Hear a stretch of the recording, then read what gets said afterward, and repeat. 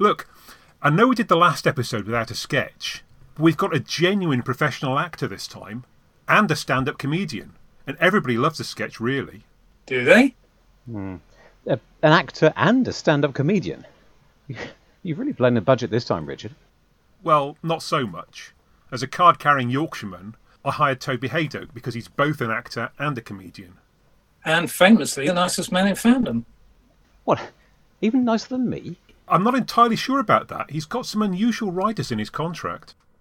Oh, hello, Richard. I hope you got hold of the blue opal fruits that I specified. Well, about that, Toby. Yeah, it's Mr. Haydock to you. Well, look, they've been Starburst for over 20 years. Yeah, never been nearly as good since.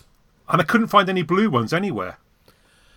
Well, you didn't try hard enough. Anyway, my agent tells me that in addition to the story discussion, you've engaged me for a comic sketch. It's a bit of a tradition. Richard writes them. Yes, and we have to pretend to find them amusing. What's that? I said they're all jolly amusing. Yeah, well, it better be. I've got my reputation to think about. You're playing the role of Guy Crayford, Toby. I've got you an eye patch. Whatever for. Well, I know how you professionals like a bit of method acting. Plus, the listeners will love it.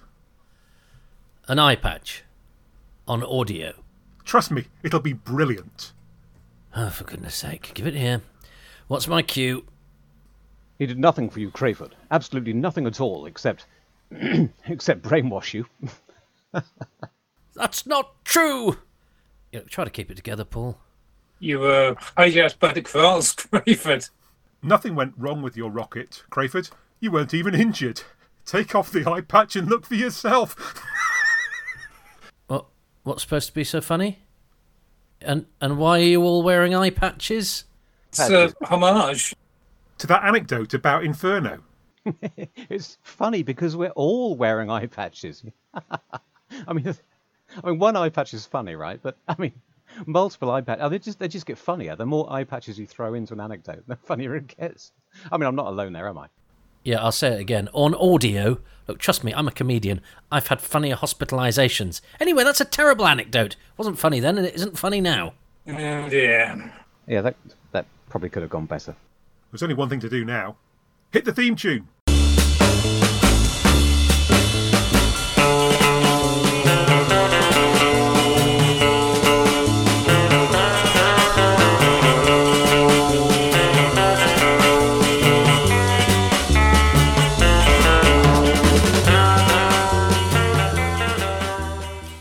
Welcome to the podcast where we take something old, a Doctor Who story from the original series, compare it with something new, one from the new series, and add something borrowed, that sketch, to make Something Who. Hello, I'm Richard, and we're back with Something Who podcast episode 63, where we discuss a couple of Doctor Who stories about alien invasions that use duplicates.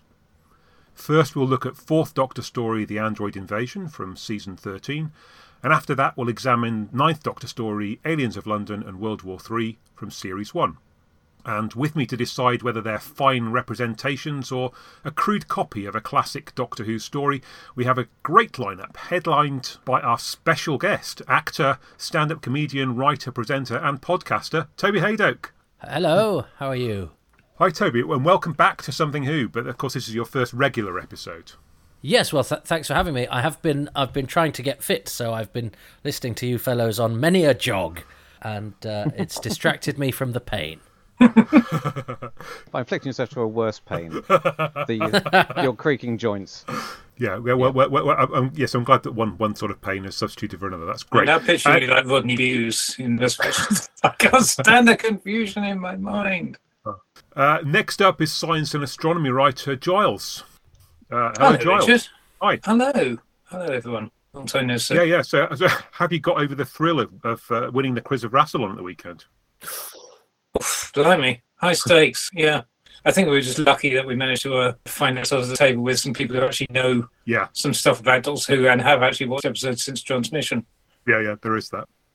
And finally, writer, storyteller, and missing episodes expert Paul. Hello, good evening. Welcome back. Indeed. Okay, Brill. So, first up, The Android Invasion, which was written by Terry Nation and directed by Barry Letts. I can't claim that I haven't seen this one since original transmission. I've certainly watched it once, I think, during UK Gold repeats, maybe in the 90s, maybe in the early zeros, and then also I watched it with my daughter, I think, as part of we were looking through early Tom Baker. So I've certainly seen it on a couple of occasions, but nonetheless, it's not super familiar, so it was good for me to have another go at it this time. Richard, did you pick it at random when you were looking for examples to show your daughter, or did something in the back of your mind tell you it was a good one? I mean, without giving too much away of your thoughts. Can you remember? Yeah, I mean, the reason why we watched it was because it was the one after the one before. I mean, basically, we were going through them in order. What a prosaic reason. Okay, yeah, and we got about as far as... I think this was the last one we did, because the next one was The Brain of Morbius, and I wasn't quite sure how she was going to take it. And then somehow we never got around to watching any more. But yeah, we definitely watched this one. So what about the rest of you? How did you come across the Android Invasion? Well, for me, it's an unusual one in that it is one of the few where, growing up in a house full of Target books, because I have two older brothers, and then I started collecting them myself, the Android Invasion was one of only 2 or 3 that I held off reading because I then started to collect the videos. I encountered a fellow in a comic shop who had clandestine ways, and he had a direct route to, first generation copies from Australia of the Pertwee, so you got very good quality Pertwees, but he also had terrible quality black and white stuff, but I collected that first because I had this view that the longer ago it was, the further away from my birth it was, probably the world was a better place. Yeah. And then Super Channel had started to show the Tom Bakers, and I would never have had access to a satellite channel, but so I got, beautiful quality Tom Bakers was suddenly available. And so Android Invasion was quite an early one that I asked for because it was, to me, a blank canvas. I didn't know the story even, but I did know the received wisdom that it was, I think, to quote Doctor Who Celebration, an anomaly in an otherwise, gothic season. It had always come with a bit of baggage of being the one that was not as good as everything around it. So I went in with low expectations, and as we will discover, I was very pleasantly surprised, many, many moons ago, but I have since seen it probably an obscene number of times. Giles? I certainly don't remember seeing it on transmission, and so my recollection, I think I had the book before anything else. Or to be honest, the thing that sticks in my mind is I had the Weetabix card. Oh yeah. Before, so Stigron has always been quite an iconic figure for me because of those. You're the person. Second series Weetabix. Yeah. Weetabix cards, because they had quite funky illustrations on them of the corrals. Yeah. And then I had the book, and I definitely read the book multiple times. And I think it was a long time before I got to the... When did it come out on VHS? It wasn't among the early ones, was it? So I think I never actually got around to buying it on VHS. So I might have seen it in a video room at a convention back in the day. But I don't think I owned it on VHS. So it's probably really when it came out on DVD that I Wow. saw it for the first time in earnest. Paul? I've got no memory of reading the book, though obviously I did. But it was one of the first Tom Bakers that I saw out of contract, as it were, other than the ones, the late ones I saw as a child. Toby mentioned the clandestine methods. I have mentioned before that we had a little Doctor Who group at my school, and it was headed up by a chap who had contacts who could get him clandestine stuff from Australia and wherever. And this happened to be one of the ones that he had in his collection. I'm going to get ahead of myself because this chap, although he was obsessed with Tom Baker and Hinchcliffe and the gothic mode of Doctor Who being the supreme mode, like everybody was at that time in the 80s, despite that, he liked the Android Invasion. He also liked the Invasion of Time. He liked some of these ones that have gone on to be, for better or for worse, rather disparaged. Mm-hmm. So I was introduced to this is another great one. This is just as good as all those other great Tom Bakers we've been watching. You'll love this. And so you've got to bear in mind that's what I had in my head as I watched it for the first time as an impressionable teenager. And I have not been able to rid myself of this initial openness to the story, which may explain some of what I say later. Okay. My main memory from 1975 is of Sarah at the end of episode 2. That's the thing that sticks in my mind of Sarah as an android. I don't remember much about the rest of the story, but that certainly stays in my mind from that period. Where do we want to go next? It starts kind of like a lot of Doctor Who in the 70s in a wood or somewhat an obvious earthbound scene. through the ruins of a wood walked the ruins of a man. I mean, it's a Terry Nation. Watching it again the other day, and I actually really like the Android Invasion, and always have, because it was such a pleasant surprise to me. Although then when I did it with Rob Shearman for Running Through Corridors, where we watched every story in order, but also in the place where it was within the canon and, in quick succession, its flaws were slightly more manifest, and watching it episodically as well, suddenly you realise that episode 3 does very little, very slowly. But actually, the setup of it, Terry Nation going, I've got all these mysteries, and a lot of it sort of fairly basic plotting. Why have they got new money? And there's actually no reason, when you think about their plan, why they overlook certain things. And the Doctor has his ginger pop, and Sarah goes, I don't like it, remember that for later. But it's all very niftily done, if you consider what the audience is. Yeah. I think it is slightly by numbers, but the numbers are all in the right order, and they're easy to count. And I think Barry Letts, who's never been my favourite director, actually does a really good job here, especially with the location stuff, where it manages to make beautiful summertime atmospheric, which I think is no mean feat, seeing as we usually associate atmosphere with darkness. And I think that it's really creepy, certainly the first couple of episodes, as the mystery sets up. Yes, I agree. I like that mysterious part of it. I suppose there are mysteries in some other Hinchcliffe ones, but this is the one that's it's the most kind of, how do we understand where we are, what's going on. So yeah, I like that. I noted that we get away with Eeny, Meeny, Miny, Mo on this occasion because Tom Baker stops at that point, unlike Celestial Toy Maker. There's this odd thing, though, where both he and the android walk into a thicket rather than taking the obvious path. I mean, I suppose the android's malfunctioning, so we'll let him off. But I don't know why the Fourth Doctor would think that going through the middle of a bramble thicket is the best way to get to the... I think the camera crew are blocking the path, so that's probably the sort of explanation you're looking for. Thank you, Paul. That explains it now. Yeah. I think Doctor Who is at its best when it should be mysterious. Yeah. And the reason it's at its best when there's a mystery is because that fills time without padding. You can stretch a story. If you keep throwing mysteries in and resolving them at the correct pace, then you can fill several episodes before you then have to wrap things up, and you don't have to spin your wheels. Were you implying that the Hinchcliffe era has less mystery than other eras, that it tends to just get on, present you with something, present you with this week's Hammer pastiche, and then we just get on with it for 4 episodes? I was implying that without necessarily having an awful lot of evidence in front of me. So if you can show me 3 more mysteries, then I'll withdraw the comment. No.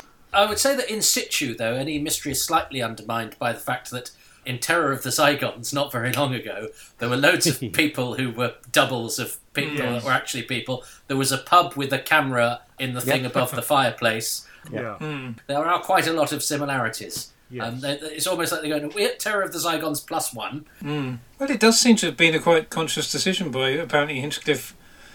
Hinchcliffe apparently liked Terror of the Zygons and said, more doppelganger action, please. Seriously. According to the production notes. You sure he wasn't just covering himself? Maybe he made it up afterwards. Maybe having accidentally done Remembrance of the Daleks and Silver Nemesis in the same exactly, it was a bit like... Well, that's interesting.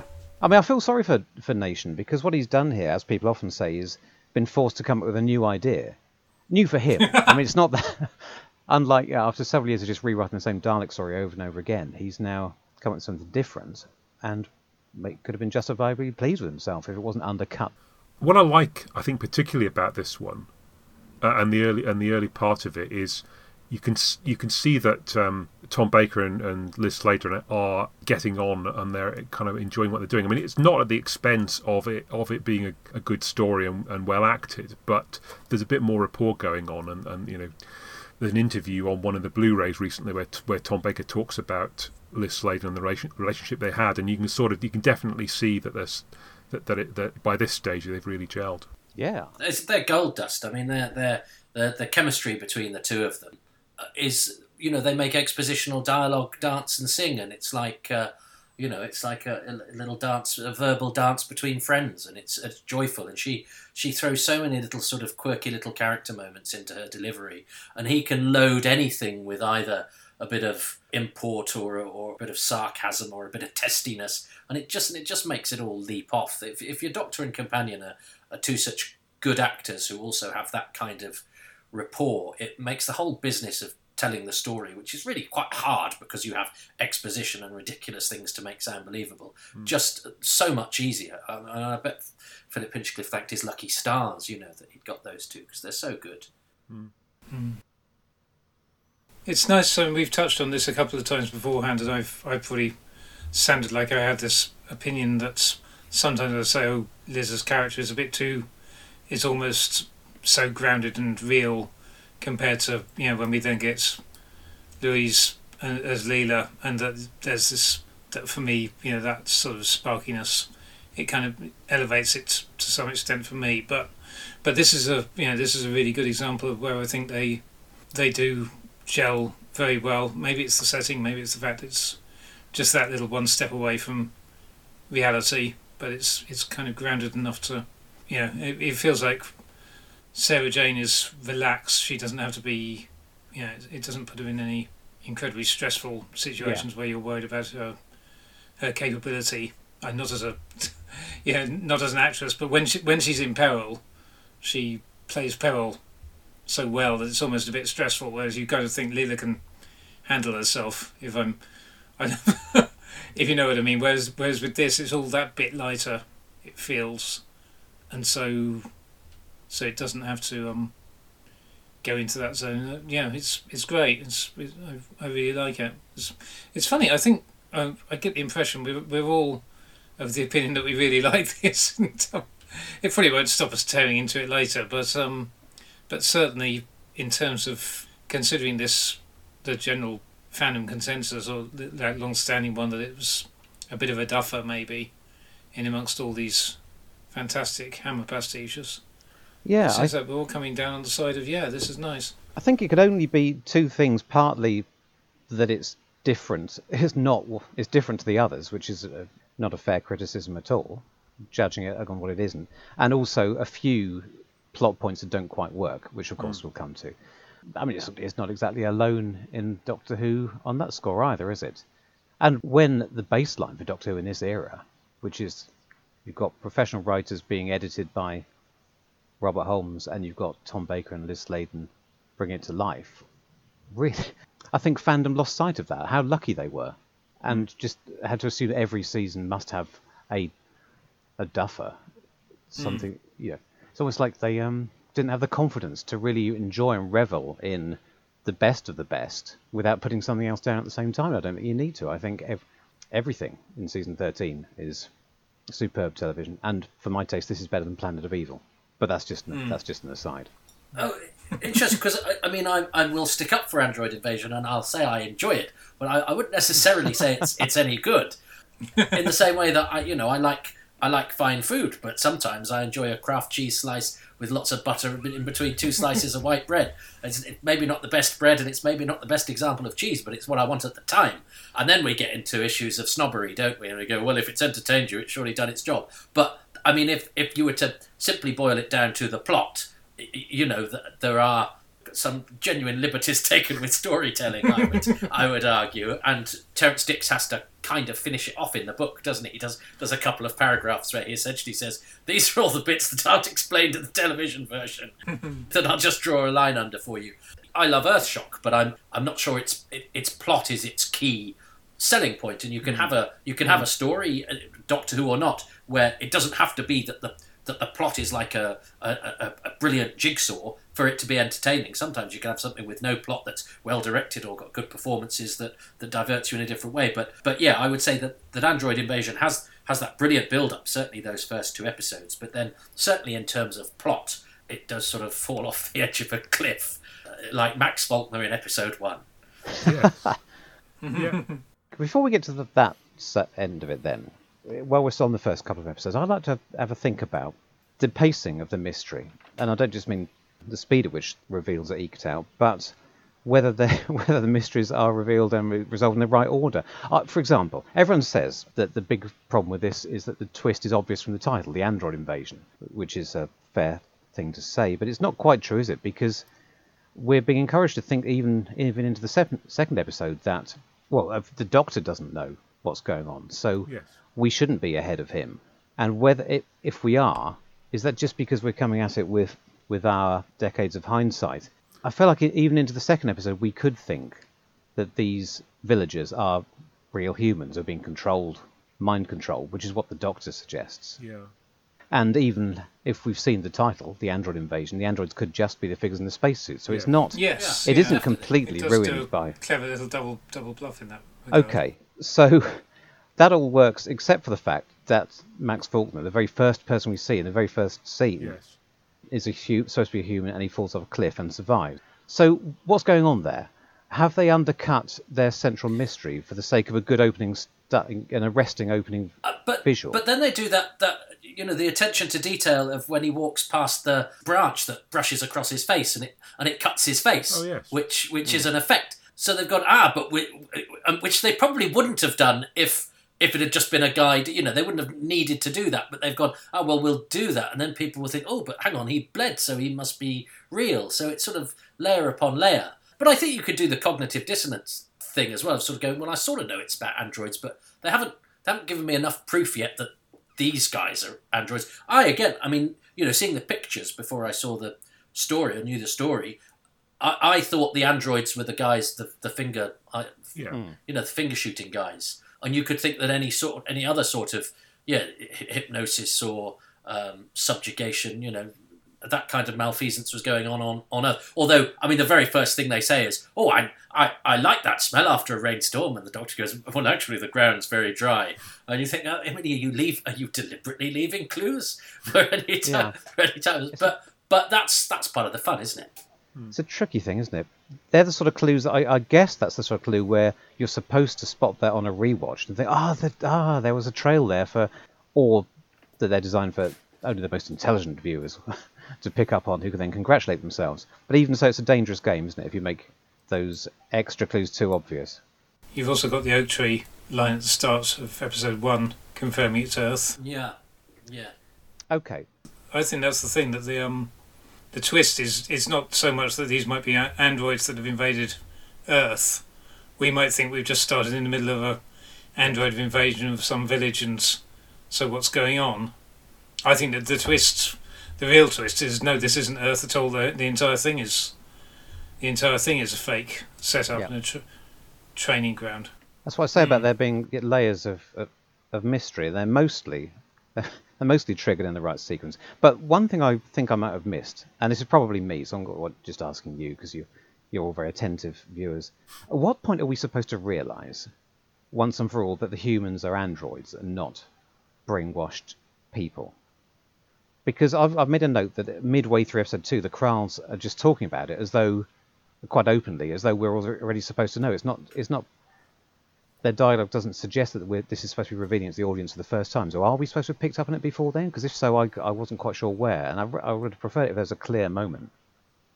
Anyone? I think it's very decent of you to attribute such planning to. So halfway through episode 2, scene 2 is where I think we can start talking openly about the androids, because my plot of audience the graph I've drawn of audience acceptance and understanding, it's peak android. Don't we all do one of those? This is Appendix B of any standard pitch, surely. Yeah. Right. Sarah. So the android Sarah starts talking to the Doctor about android replicas. Yeah, cunning double bluff. That's about 10 minutes before the end, 5 minutes, 10 minutes before the end. So, but yes. The thing that I wrote down at this sort of point was the Doctor doesn't seem to work it out. It sort of comes to him in the end, and he sort of sees it. But he doesn't work out the mystery, I think, particularly, and I think mainly because why would you? Given all the clues that you get up to about halfway through episode 2, this is the least likely answer, isn't it? You'd eliminate everything else before you came to this one, because why would somebody create an Earth-like thing in the middle of a planet just so that they could have a go at seeing if they could invade it or not? Yeah, why would they indeed? Well, you mean it could have been that the first plan was just to make people like Ginger Pop first. Once they've made you like Ginger Pop, they will then make you like fascism, and then do it like that. That's their plan. Yeah. It's equally likely, I suppose. Yeah. Now, it's the end of part 2 that the Doctor reveals the whole thing, doesn't he? On a plate, he's worked out that these aren't real people and this isn't the real Earth, and he gives us that all in one go, which is we get so that we're all up to speed now. It's a lovely cliffhanger too. Yes, and obviously memorable, as I said. I've made a note. It's perfectly timed, this reveal, well written, but slightly undercut by the inconsistency of what's been revealed beforehand. That's what I thought at the time, but that was 2 days ago now, so I can't really back that up. Yeah, you launched straight in, didn't you, Toby, with the the fact that the identical coins and the calendar pages, they're nice little details. They're very arresting. Yeah, I think it doesn't bear more than a few seconds thought, does it? As to how they could. I think whichever Kral intern they got in to sort of finish off the main architect came in and went, right, that's the cover of your calendar. Put some stuff in the till. In fact, not just the till. Make sure everybody's got some coins. This I go. Well, we could knock off early if we just do the same coins and just do the one date. I think that's the only explanation, isn't it? It's like Slarty Barkfast with his fjords. You've got somebody whoever did the woods. I mean, it's not like every tree has the same identical leaf repeated 1,000 times. So there's some things they put in an absurd amount of effort, and other things they've just clocked off early. I suppose you could justify the calendar by going, they run the program, and then after the 24-hour cycle, they run the program again to iron out any mistakes they might have made. Yeah. That's worthy of Terrance Dicks, that one. I like that. Yes. What's the other note I've made? While we're being picky, I don't know hammer it into the ground, but the Doctor points out the horse brass is made of plastic. But, I mean, are the materials wrong on everything? Or is nothing made of real metal or real wood? Is everything plastic? So why is it only the horse brass he notices? I don't know. That's the problem. They do climb up a tree at one point, and you have all of that stuff going on with the bloodhounds and everything. And at no point until a convenient point for the Doctor to point it out, hang on, all these plants and things are plastic, right?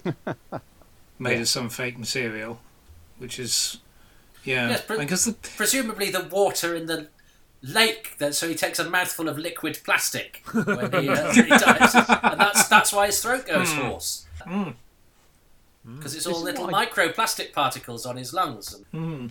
I'm not normally the sort of person who gets fixated on details and things almost but not quite tying up. But something about this gets under my skin. I don't know why. I guess it's because if I'd written it, I would want it to be watertight. I wouldn't feel comfortable showing it to anybody else until it was, which may be where I'm going wrong. Maybe the reason... I was just thinking about this earlier when we were talking about plot holes. I think maybe the reason we are possibly sensitised to them, put it that way, in this... is A, because it's a realistic setting, or a more realistic setting than it's not happening in a completely alien environment where anything goes, and also possibly because it's a clever idea, and we possibly want it to work on a sort of Moffat-y, here's a real steel trap of a plot kind of level, and you go, oh, isn't that clever? And then when you see it fall apart due to these little things that don't connect up, or sometimes big things that don't connect up, maybe that's why our discontent with it is a little bit more magnified compared to what happens on the planet Zog. The thing is, it's constructed the right way round. It's constructed as a piece of television. It's constructed with details that create an impact on the viewer and make you think and make you wonder and make you go, oh, that's amazing. If it's not proper science fiction, it's built from the ground up. Something... it's not the physical world of the Kral plan isn't been built from ground up and make perfect sense. But who cares? Who would watch or read that version of it? So I'm not complaining. I just want to know. I mean, is it all plastic? Has any of it been grown? Is any of what's real and what isn't? Like you said about the water, the trees, the air. It's But I know that there isn't a better story to be told in there which obeys the laws of physics. I don't think. Maybe the other reason this confuses me is because it's almost like it was touching on something else I'm going to say later about what genre this is. I mean, the story is an Invasion of the Body Snatchers pastiche, right?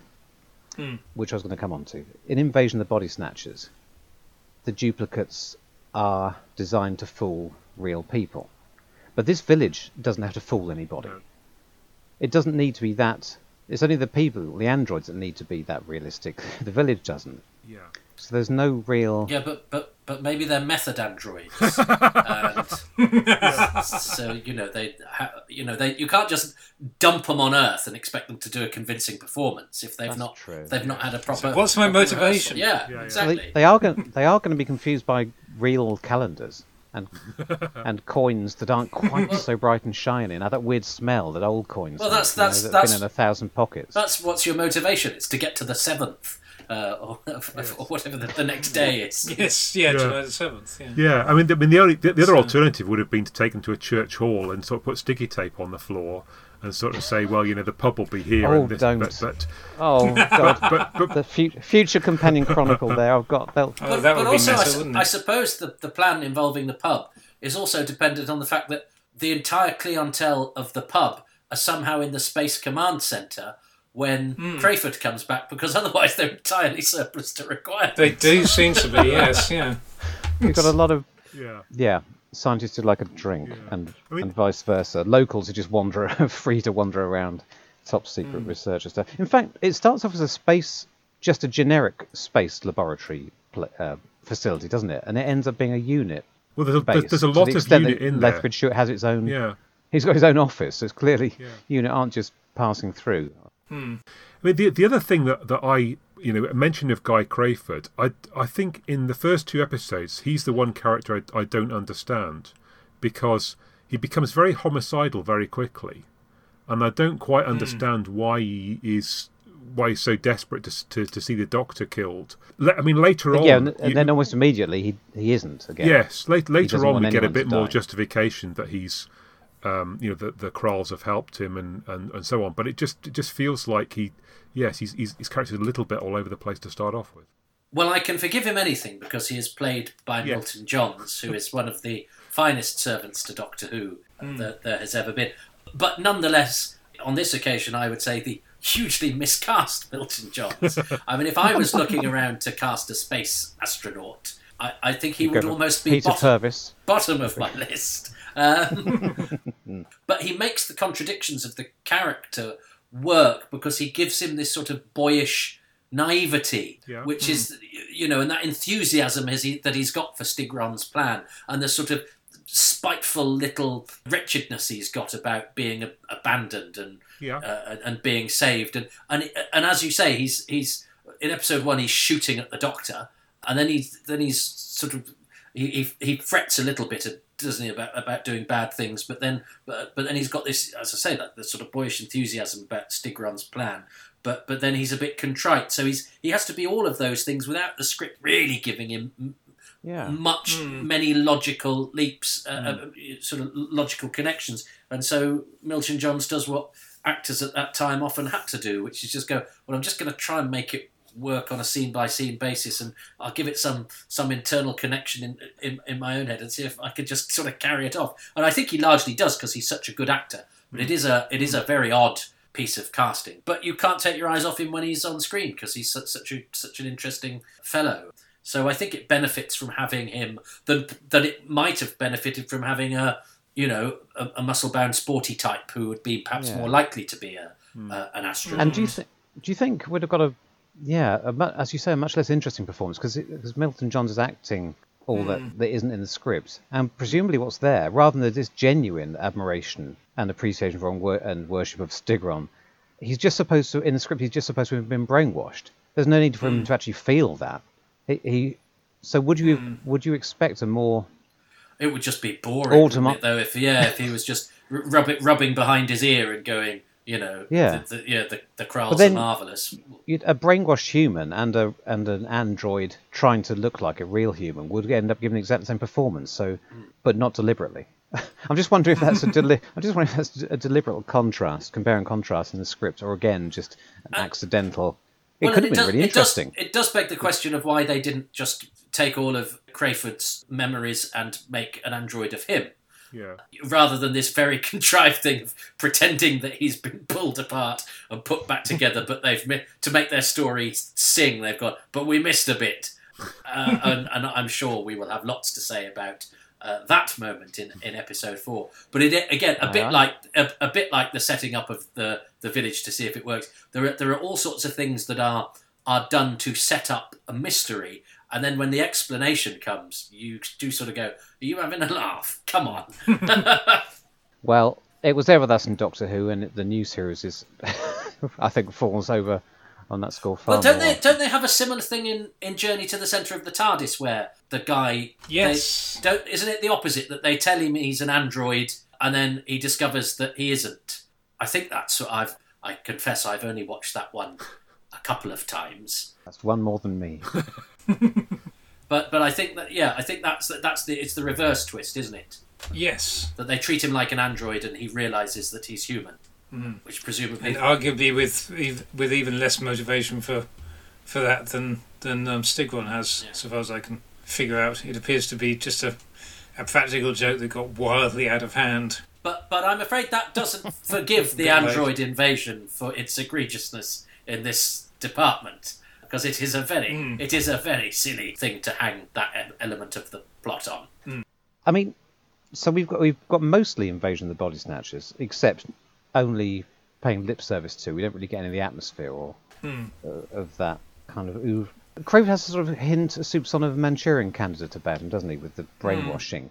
But again, not done in any depth. He seems to still be himself, have his own personality all the way through. He's not a sleeper agent. He's not waiting to be to be reawakened. So, as brainwashing, it's all a bit hopeless, isn't it? And the Doctor says he's been brainwashed, but well, it's more like to what extent is that to true? make him not lift the eye patch. He acts.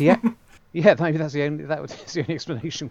It's more like Stockholm syndrome, though, isn't it? Except it's not even that. That's how it comes across. Because they're actually being somewhat nice to him rather than capturing him per se. And that would have been interesting. Would have been interesting if the Kralls were not just lumbering rhino men, but did seem like an advanced, intelligent race of benevolent scientists. Then they could have surprised us as well as him. Except the first time we see them, they're skulking around in their rather alarming-looking spaceship and cackling and stroking their horns. The thing that absolutely strikes me as is an Avengers is, I was almost surprised to see that Terry Nation didn't write one of the several Avengers episodes that are quite like this, and they tended to be done by other people, because it's the whole setup, and maybe it's the fact, the sort of little home counties village and all of that setup. It just feels terribly like, right from the word go with Max Faulkner onwards. That's so much the sting of it. Which ones? Tell us as you've done the research. Come. Oh God! Now put me on the spot. I mean, and I think the Town of No Return is the one that's got the most, which is the first Emma Peel episode, is the one that I think people have tended to compare this to particularly. But it just feels like a very Avengery set, or 60s spy-fi in general kind of setup that you could imagine this being it's a bit Prisoner-esque. Yeah. Although no one tries to escape, but the sort of heightened reality. I think this could explain it for me. I think it's got so many influences. Terry Nation has soaked up all this stuff and put little bits of a dozen different stories in here, and that's why they're effective moment to moment, but don't all sync up or tie up. Yeah, exactly. It is all these brilliant moments, like the coins, the calendar, the bit with the bomb, where the landlord is standing blank-faced behind the door, just waiting for him to open the door, and stuff like that is, they're great things. But yeah. So in terms of the story not being quite sure what it wants to be, and I'll file this under missed opportunities, the paranoid air and the invasion of the body snatchers there only really takes on a personal dimension early on when Sarah recognises the landlord. She knows the landlord doesn't know her, but we don't know the landlord either. So we only have her word for it, that it's a bit strange. So it's a tiny little mystery, and it's there and it's gone. Later on, of course, we get unnerving duplicates of our old friends Sergeant Benson and Harry Sullivan. Yeah. But not really until the point where we know exactly what's going on. So they save what could have been a really effective, spooky mystery for the audience until it's lost all its power. By the time they turn up, they have nothing to do but act in an obviously evil way, because there's no point trying to hide anything anymore. I mean, it doesn't even have to start at the Space Center. Benson could be in the pub, for example, or Harry could be in the pub. It could be a good way of linking the pub to the space centre. There are so many other ways you could have told this, and I think it would have drawn more out of that side of the story. But maybe there's too much for 4 episodes. Maybe you don't need all those little mysteries about coins and calendars and a village without a future and people we know behaving oddly. Maybe that's too much for 4 episodes. But I still think it's not so much a missed opportunity as it would be a missed opportunity if no characters we knew had appeared in the story at all. But the fact that they're there, but they're used at the wrong point in the story, I think is the real missed opportunity. Does anyone else have any idea what I mean? Because isn't the first time we see Harry is when he's interrogating the Doctor, or is he interrogating Sarah? He's in the control centre. He's in the disorientation chamber in the. What point's that? In episode 2. Yeah. So, but it's not that Harry has lured anybody anywhere. Is it the android Harry hasn't been used for any kind of subterfuge? No. It's just, it saves having an android Corporal Bell or an android, somebody we've never seen before. Yeah. But they don't take that opportunity to have, Harry said, Doctor, quick, come and look at this. I found a thing, and then thwack him on the head, and then go, oh, it's not the real Harry. Curses. It's just like, I'm being interrogated by not the real Harry, and Harry's acting, like he did when he was a Zygon 7 weeks ago. Don't give him a pitchfork. If one was being charitable, you could say, that was why they didn't repeat that character beat, because they knew they'd done it in Zygons. Well, yes, we've already done 75%. It would be a liberty. Exactly. It would be a liberty to go the whole 100%. I think I've been a bit uncharitable because I suppose it gives it a slight lift in episode 3 when we arrive back on the real Earth, which is supposed to be sort of a slight reset for the story, and we get the reveal that the Doctor's too late when he goes to present his case to is it Faraday and who we don't know, of course. And Harry, and we get the slight creeping realization something's wrong, and the Doctor says, "I see, I was just too late." So that's a nice moment, but it's again, if that was deliberately saving the characters we know for that point, then. But it's telling that you say that happens in episode 3 because it doesn't. It happens in episode 4 because not much happens in episode 3 at all. Oh, I remember. And so you've got the 2 episodes of mystery, then you've got the episode where not an awful lot happens, and then you've got the episode where there's way too much to happen to cram into the last episode. Yeah. And you almost sort of want to pull half of episode 4 back into episode 3 for the story, because it does seem like episode 4 feels to me like a sort of satellite to the rest of the story, a sort of this odd sort of coda where you suddenly meet a whole load of different characters. Yeah, they're odd, aren't they? Yeah. And the Kralls almost completely disappear for episode 4. They reappear at the end just in time to be killed off. But except for their whole invasion fleet, who we never hear from again. Yeah. They give up quickly, don't they? The androids didn't work, so that's it. We're just going off now. Yeah, you'd have thought they'd arrived just by momentum. Although I have to say, from a purely sort of fanish point of view, I remember being delighted when I discovered that Harry came back. A couple of stories later, I felt that felt quite realistic. That a companion having left would then nip in to be a guest of that. Because so often, it's like when somebody in Neighbours doesn't come back for a funeral or whatever because that actor's no longer under contract, and why would they bother coming back? I always like it if there's just that little sort of sprinkle of realism that the universe is not constricted by actors' contracts or refusal to revisit something they've just left or been fired from. So the fact that Harry comes back, even though he's not brilliantly used, I know that Ian Martin was not wild, that ended up being his final moments in the show, and I know John Levine is furious and it blames Tom Baker, who had absolutely nothing to do with it. But John's gonna John. Yeah. Nick Courtney very cannily made sure he had something better to do. Yeah. They got in Patrick Newell, who I was horrified. No, I was quite pleased to discover actually when he was in The Avengers as Mother. Patrick Newell was 36. Now, what? Yes, he was. Oh my God! I'm told by some members of the profession that he was a committed dweller in the cups. Was Mr. Newell? So he was He was a committed imbiber. So that was 1968 that he started as Mother when he was 36. So we're looking at so he's still younger than me when he's in the Android Invasion. Yeah. And I know I've been sort of I've had various slings and arrows etched into me by time and experience. But I feel when I look at Patrick Newell, I think, well, actually, I'm doing okay. But I remember when I was reading that Patrick Newell was in the Android Invasion, and it's only when he turns up in episode 4 that you go, oh no, he's not really in it. He's in one episode of it. Yeah. But yeah, it's the sort of last gasp, isn't it, of the unit era, and it's a slightly odd one in that regard. Do you think they cut down the Colonel/Brigadier's lines when they knew it wasn't going to be Nick Corney? Because it would have been very understated way for him to go out. No, because they're spending. Patrick Newell probably cost more, and he gets top billing for his sole episode. He gets top guest billing. I shouldn't think he was cheap. I don't know to be unkind, but he's by some way my least favourite pretend Brigadier. He's like a sort of crackerjack version of the Brigadier. He's just, but not in a good way. Stigron, never heard of him. Yeah, it's very...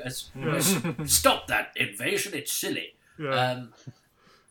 Oh, well. No, you're right. I mean, he is the Peter Glaze version of the Brigadier or something like that. Yes. Well, we've got to the end, so I suppose we have to go back to Crayford again, don't we? And talk about the eye patch in the room. It is one of the silliest moments in the entire history of Doctor Who, and there's some stiff competition. But the idea that he's never washed his face, or just take it, the listeners were not privy to the hilarity with which this podcast began. Is that I started the Zoom call or whatever it is we're doing. I was late because it's not a Zoom call; it's something else that I don't understand. But anyway, I had an eye patch on, and if you've got an eye, it's actually quite discombobulating and very uncomfortable. And I had to take it off fairly quickly because it's not an enjoyable... And also, you can tell you've got an eye. I'm sorry. If I wear a glove, it doesn't mean I've forgotten I've got hands. It's ridiculous on every... And also, it's not even... It's not that it's silly that he doesn't know he's got an eye under his eye patch. It's the whole convincing him that they've saved him by putting him back together because he's been and losing his eye. Couldn't they have just mocked up a photograph of them pulling him out of a hedge or something? Anything. It seems to me like a lot of the Kral's plans. Yeah. It seems unnecessarily convoluted, and its flaws manifest to anybody that thinks about them for about a second. Yeah. But I think Nation. I mean, there's a serious conversation to be had if you want to. My partner is somebody who campaigns to have more sort of disability representation on our screens, and you could say Terry Nation has a wheelchair user in Dalek Invasion of Earth. Yeah. Guy, he likes eye patches. He kind of likes that stuff and Germanic names as well. He likes stuff that's sort of cool from sort of war films and stuff. Be it somebody that's got an injury or something like that. And it's all kind of window dressing to make, and it is the sort of stuff that as a kid you would sort of go, oh yeah, he's got an eye patch, or he's got a scar, or he's a wheelchair user, which made it sort of seem somehow more grown-uppy and boys-only. It's sort of it's the kind of furniture of the adventure story that is interesting to look at now through a modern lens. I don't get offended by it or anything. I get more offended by the fact that it's just really stupid. But I think it's there is an interesting grown-up conversation to be had about it if one wanted to. It's annoying that it's so thoroughly botched, because the basic idea that the Kral's would do something so unethical just to win him over psychologically to their point of view is a nice idea. And if it had been done well, and there are 1,000 ways of doing it properly, then it could have been a really powerful moment. But the thing is, I mean, everyone at the Space Centre, though, is cut from the same cloth as Crayford, because he reappears 2 years after they lost him, and they're delighted to see him. They don't notice he's got an eye patch. They don't comment on it. They don't say... Well, no, they might have had training for that, okay. To not be shocked. Yeah. They've had somebody come in and give them a talk about how not to sensitivity training. Absolutely. Yeah. Don't display your ableist bias. if you are reunited with a long lost crew member, it's got a bit missing. Splendid. About 3 decades too early. But the other thing that is, I mean, did he have food and water for 2 years? I mean, did they give him all that stuff just in case you get lost for a couple of years? We've got plenty of air, we've got plenty of food, we've got plenty of water. Don't worry about it, guy. You'll be fine. Because basically, as far as Sarah says in episode 1, well, he disappeared and they've given him up for lost. So and then he comes back and it's like, oh yeah, hi guy, great to see you again. You know, and petrol for his rocket. Indeed. If this had been Malcolm Hulke, it'd have gone through some sort of psychological torture, proper brainwashing to convince him of all of that. They would have actually had him in a cell for 2 years, convincing him that he was surviving on licking the condensation off the walls. Yeah, yes. He'd have also had Ambassadors of Death stuff. He'd have also had some really good scenes that were only in the Target novel. and a middle name. He used to do. Well, there we go. Yeah. But Stigron, we haven't actually talked about what we think of the Kralls. Yeah. I think that's quite telling. Oh, I quite like them. Yeah, I like the fact that they don't just. You know, there's a lot of men in green suits with masks in Doctor Who, but at least they've sort of gone for some kind of the sort of gnarled, hunchbacky thing. They've thought about their body shape as well as the different face, which I quite like. Because, you know, we've all seen loads of series where, you know, people have got bumpy faces, but that's about it.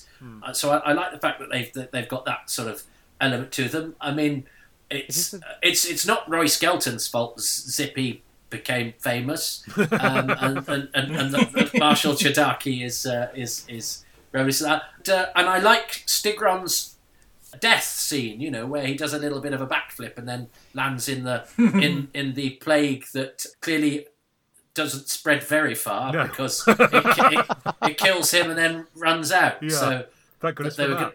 They were going to have to. Everyone was have to get very, very close to each other to pass that one on. But it's still, you know, the green. Never mind 6 feet.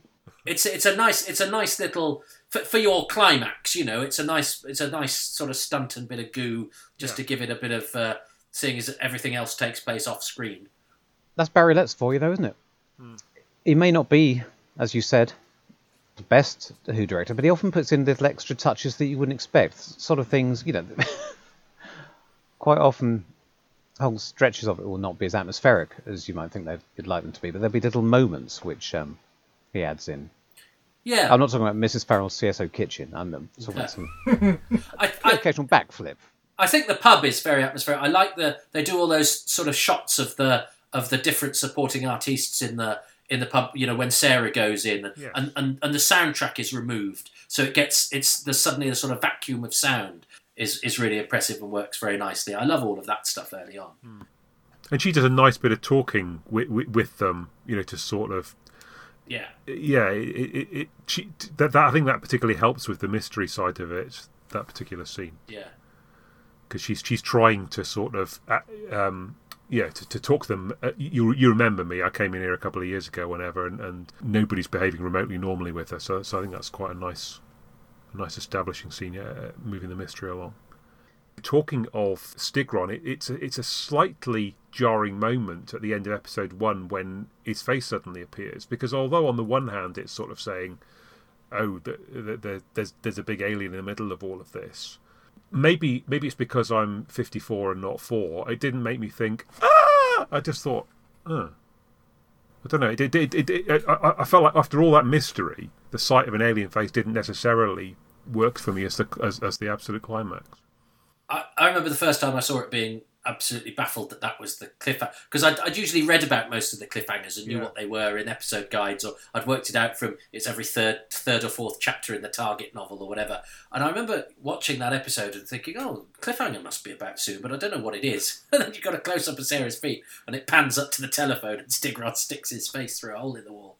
And I thought, I don't remember reading about that or that being a thing. And then the cliffhanger to episode 3 is Sarah talking about the G-force crushing her, but you don't really know what's going on particularly, and then it just doesn't. So so although the episode 2, which is more than a sum of its parts because the mystery is, you know, well established by then, but it's still a well orchestrated moment. Yeah, very nicely done. Is sandwiched by two of the lesser cliffhangers, I would say. I think presumably you don't remember that cliffhanger from episode 1 because I mean it can't be the cliffhanger in the book, can it? You can't end a chapter with and then we pan up.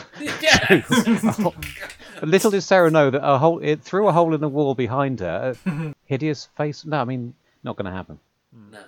There's a good cliffhanger which isn't at the end of an episode. Doctor Who being tied to the village cross with a countdown bomb. He brings it back and makes it a cliffhanger in Destiny of the Daleks. But here it's just early in an episode and kind of thrown away. Well, this is a funny thing structurally because that feels like, to me, it just feels like you get a double thing. You get the destruction of the village, and then they have to go on the rocket to Earth. And given what we were talking about, the fact that episode 4's got too much to do and could use more room to breathe, and episode 3 is just immense, a lot of padding before you can get them on their way to Earth. It feels like, I think I'd misremembered. I had thought that the entire sequence of the escape from the exploding village involved them getting into the pod and then ending up straight on Earth. And then so I was slightly surprised that no, they run into a cave and then spend another half episode faffing around on Poseidon or whatever it's called. I haven't seen Invasion of the Body Snatchers for a long time, but do the strange pods that our robots arrive in, our androids arrive on Earth in, is that anything like the pods that the doppelgangers grow in? Is that where he's got the inspiration for that? Apparently they're a bit of a ringer for the ones from the original, right. From the 1950s version. As far as I can recall. That's more an assumption than a memory, right? Yeah. Good. And the androids themselves, the other visual reference that's worth bringing up is, of course, there was a sort of android robot people, although with Westworld and the Stepford Wives as well had in the early 70s. I'm going to really lose you all here because I almost think this could have gone to 6 episodes.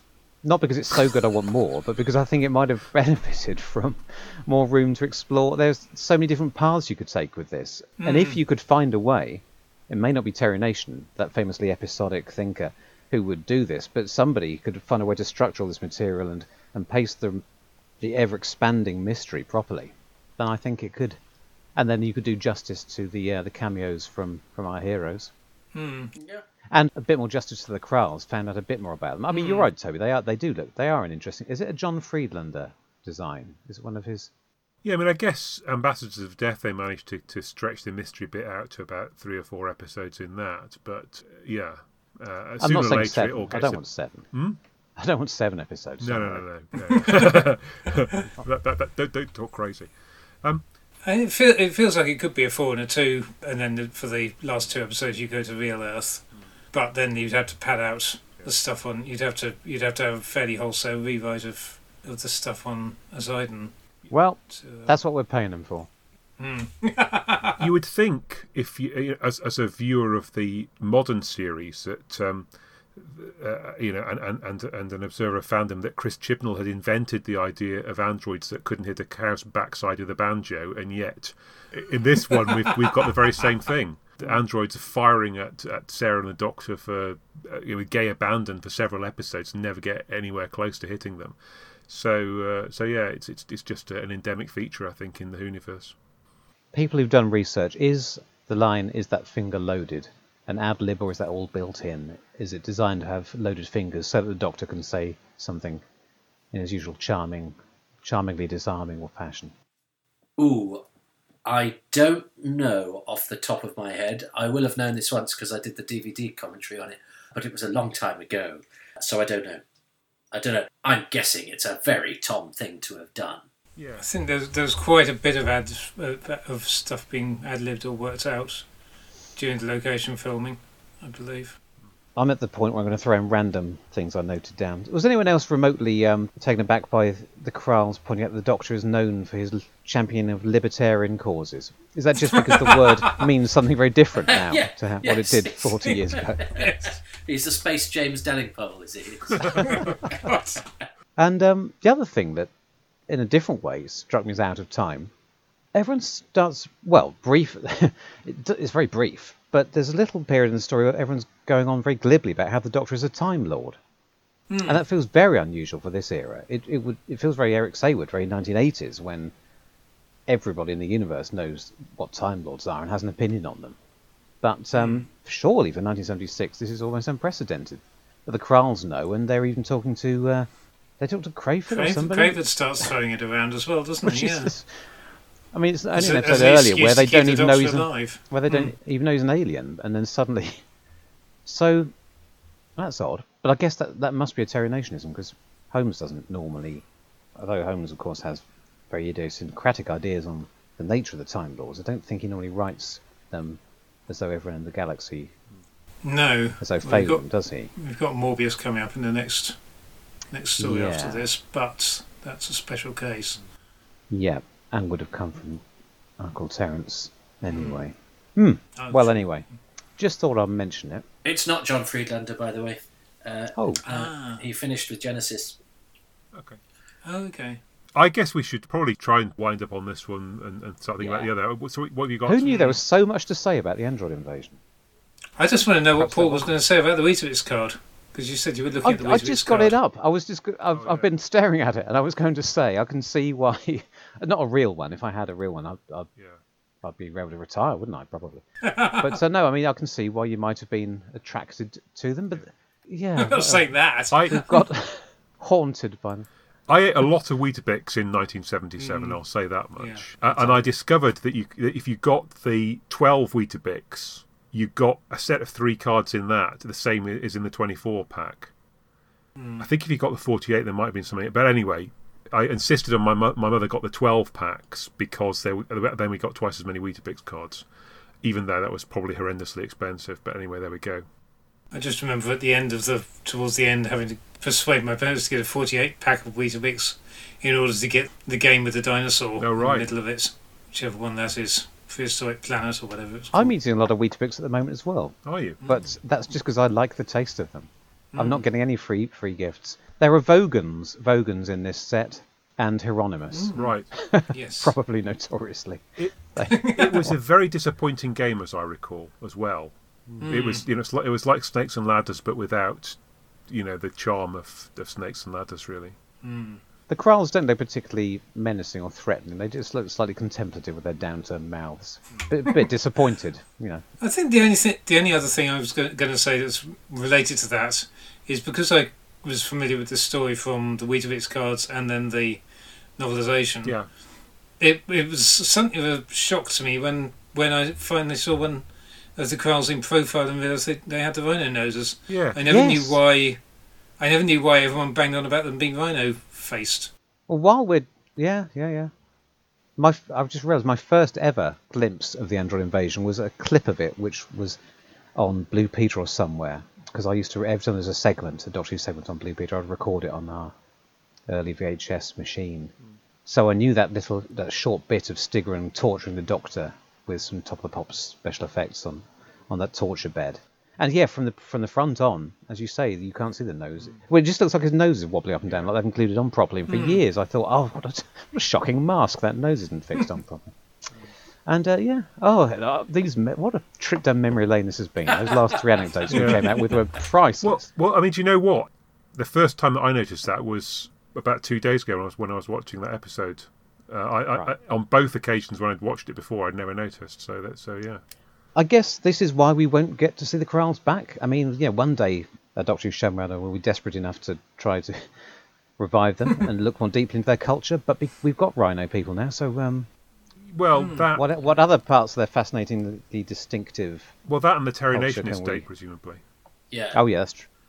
Yeah, if you're going to pay above the odds, you may as well be doing so for a high-end product. So, does that mean we're not going to get the Vord? I'm afraid the Vord and the Kralls are in exile in the outer fringes of the galaxy. Yeah, having their horn and rubber parties. Yeah. Or the Ice Warriors version 1.0, whatever they were called. Yes, they were Ice Warriors, weren't they? Oh, Warriors in yes, the ice. You're digging deep into Keys of Marinus. Yes, yeah. That's my Keys of Marinus deep cut.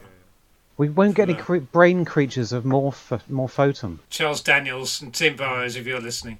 My final comment about this was simply that it's nice that Guy Crayford with his eye patch is in an office with Brigadier Lethbridge Stewart on the outside, so that both characters who famously have eye patches are in the same, well, not necessarily the same office, but a similar office.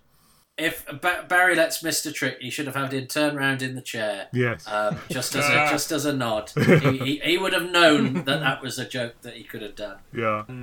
I think for me the conclusion of Android Invasion is, and I don't think we've actually touched enough. I know we've covered it slightly on how brilliant Tom Baker is. I mean, I think every scene. I've just remembered when he wakes up from the interrogation. He goes, "Once upon a time, there were 3 sisters, and they lived at the bottom of a treacle well." I mean, it's all just. I mean, he just makes everything sing. And he's on particularly good form. I like his long, slightly greyer coat as well. But he and Elizabeth Sladen are just unimpeachable in everything that they do in this. And they kind of hold it together.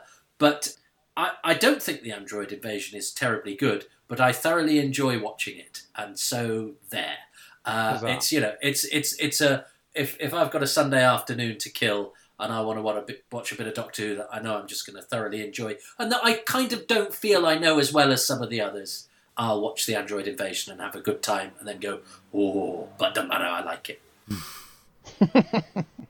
Yeah. Okay, do you want to go straight into the other, or do you want to have 5 minutes just to sort of, to stretch and move? What do you want to do? Yeah, 1 minute. I'd like to fill up my cup of tea, and I'm also going to stop this recording and start again.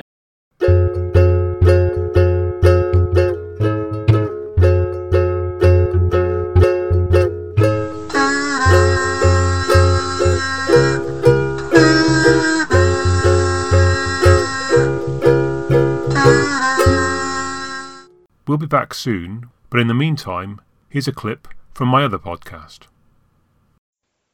Emily, have we got a podcast for our listeners?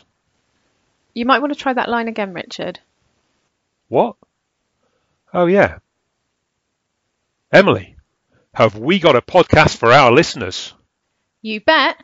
Hello and welcome to If It's Hurting, It's Not Working.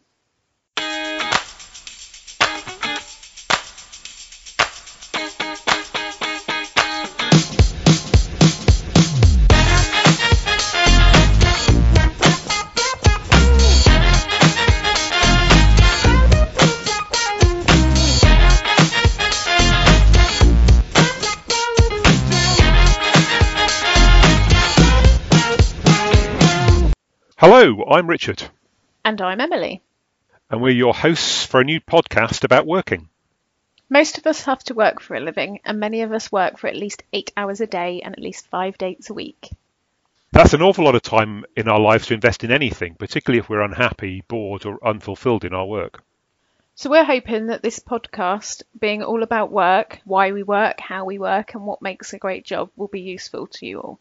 Yeah, and we're also going to talk about what makes a great workplace and how we can turn things around when we're not enjoying our work, and perhaps in the end how we can all make our work a bit better. So you might be asking yourself, why should I listen to this podcast? What do they know that I don't? Yeah, well, that's an excellent question. And I guess first off, we'll say, here's what we're not. We're not selling you anything. We've not got any quick fixes or miracle cures. We're not consultants. And we're not positioning ourselves as experts. But what we are 2 people who work and want to make our experience of work as meaningful as we can. And we'd like to share our thoughts about that with you. What's your greatest job that you've had, Richard? So we talked a little bit about that, what makes a great job great and what makes a bad job bad. But often it's not the content of the job itself, is it? It's the stuff that goes alongside it. Terrible jobs. Well, I've got a couple of them.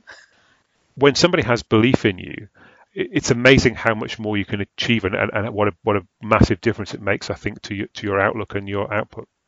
That's so true. Like having people behind you that believe that you can do it and support you and want to see you succeed. What's the secret of your success, Emily? The secret of my success would probably be my sheer determination. So, Emily, do you have a dream job? Well, as a little girl, I always dreamed of being like Kylie Minogue. How about you? I think you've got to accept with any job that there's going to be some bits that you love and some bits that you don't like so much, and it's kind of trying to get as much of the stuff as you love in there, and to get through the necessary bits that aren't quite so much fun.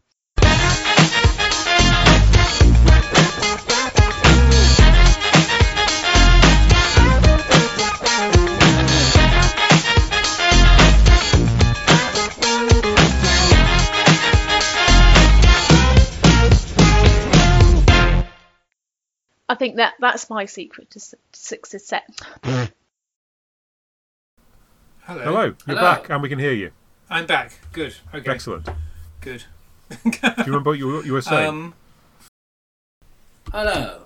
Oh, you're back. Hello. Oh, hello. Yeah, for some reason my computer decided to jump onto an internet network we don't have. Oh, right. Anyway, don't worry about joy. it. It's not John Friedlander, by the way. He finished with Genesis. Okay. Okay. So here's something that you can put in for when... no, it wasn't. There we go. Love it.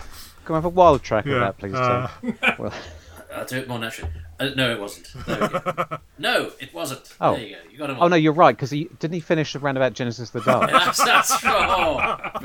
I think you're right. Yes. Yeah, no, it's just come back to me. Nay, but this dotage of our generals o'erflows the measure.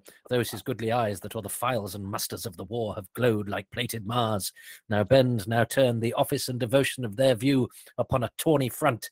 His captain's heart, which in the scuffles of great fights hath burst the buckles on his breast, reneges all temper, and is become the bellows and the fan to cool a gypsy's lust. Take but good note, look where they come, and you shall see the triple pillar of the world transformed into a strumpet's fool. Behold and see. There we go.